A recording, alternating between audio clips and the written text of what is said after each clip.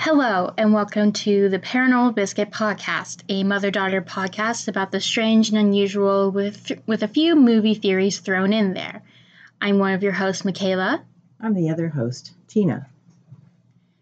So this is just going to be an explanation about what we're going to do and how we'll do it. So We're amateurs. We've never podcasted before. Mm-hmm. But we have a lot of conversations about random things, like theories about movies, such as what is Edward Scissorhands, or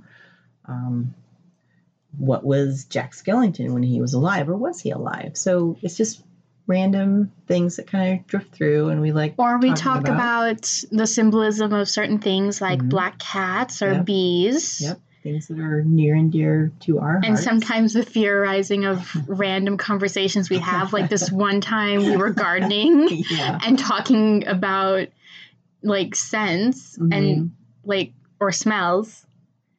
And how different smells might be more attractive to certain zodiac signs. Like, for instance, I'm a Leo. Right. And I like cozy, warm smells typically. While you're a Taurus. Yep. And you definitely like the more earthy smells than I do. I like a good, pumpkin spice scent as much as the next person. But I will admit I do like the smell of wet or damp earth when I'm digging in it or planting. Well, I do like the smell of damp earth as well. And I feel like that might relate to me being a water goat in the Chinese zodiac. Yep.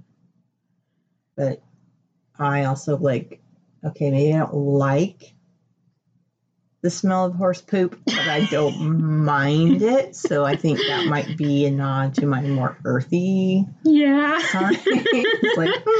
She likes the smell of manure.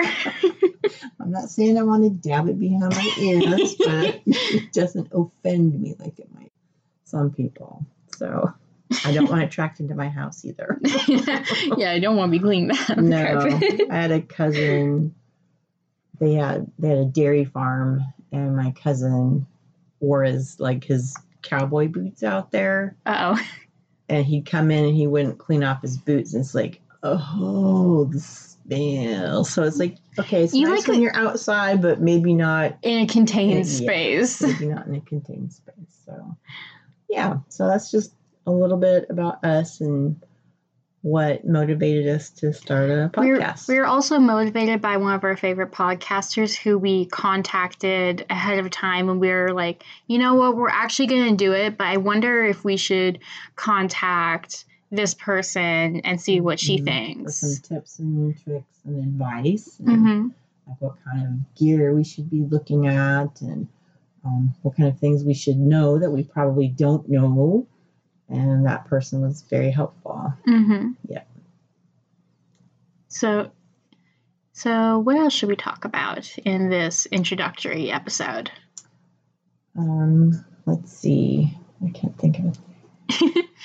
I guess we categorize ourselves as witches as well. Kind of. Like we dabble. Yeah. I mean, we like spooky things, and we like... Our favorite season is autumn. Yeah, we like natural things. I definitely like being outdoors sometimes more than I like being indoors. Like being indoors can, if I'm cooped up too long, I get a headache. And I'm not really an outdoorsy person. Yeah. I'm fine just sitting by the window watching the rain fall with a mug of tea. And I like that too. But sometimes just being outside and in the sun kind of helps clear the cobwebs away. Yeah, and... Well, as it comes to the argument between daytime and nighttime, I actually do prefer nighttime just because I feel connected to the moon in a little sense. Because, I feel like I thrive the most during the nighttime. That could be. I feel like my best time is the early morning before everybody's up, because I don't have as many distractions when I'm trying to research a plot point or work on my novel.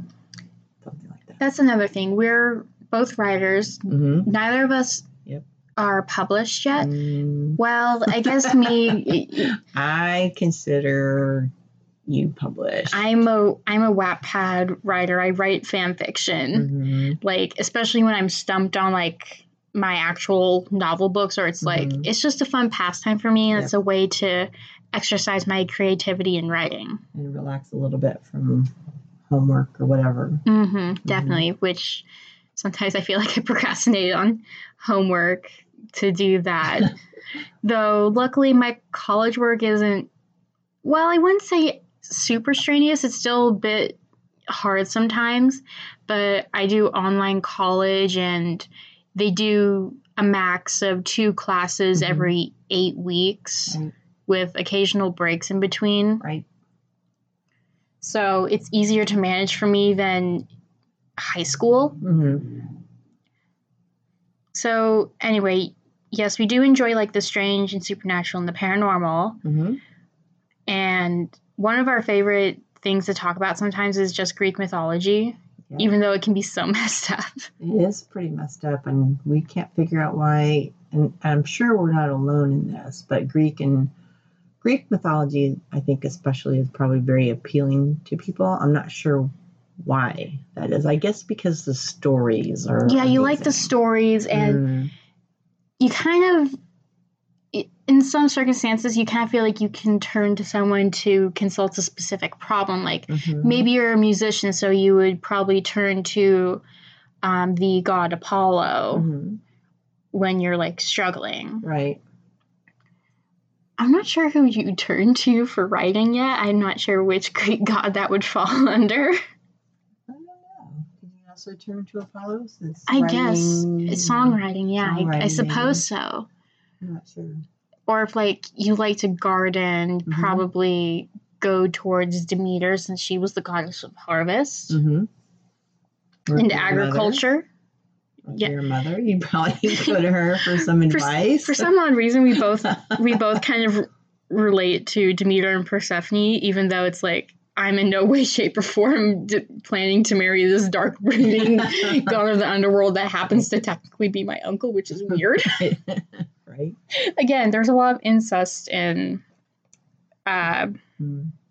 Greek mythology. I couldn't think of it for a moment. I think there's a lot of symbolism in it too. Maybe that's what appeals to us. Yeah, that's definitely what appeals.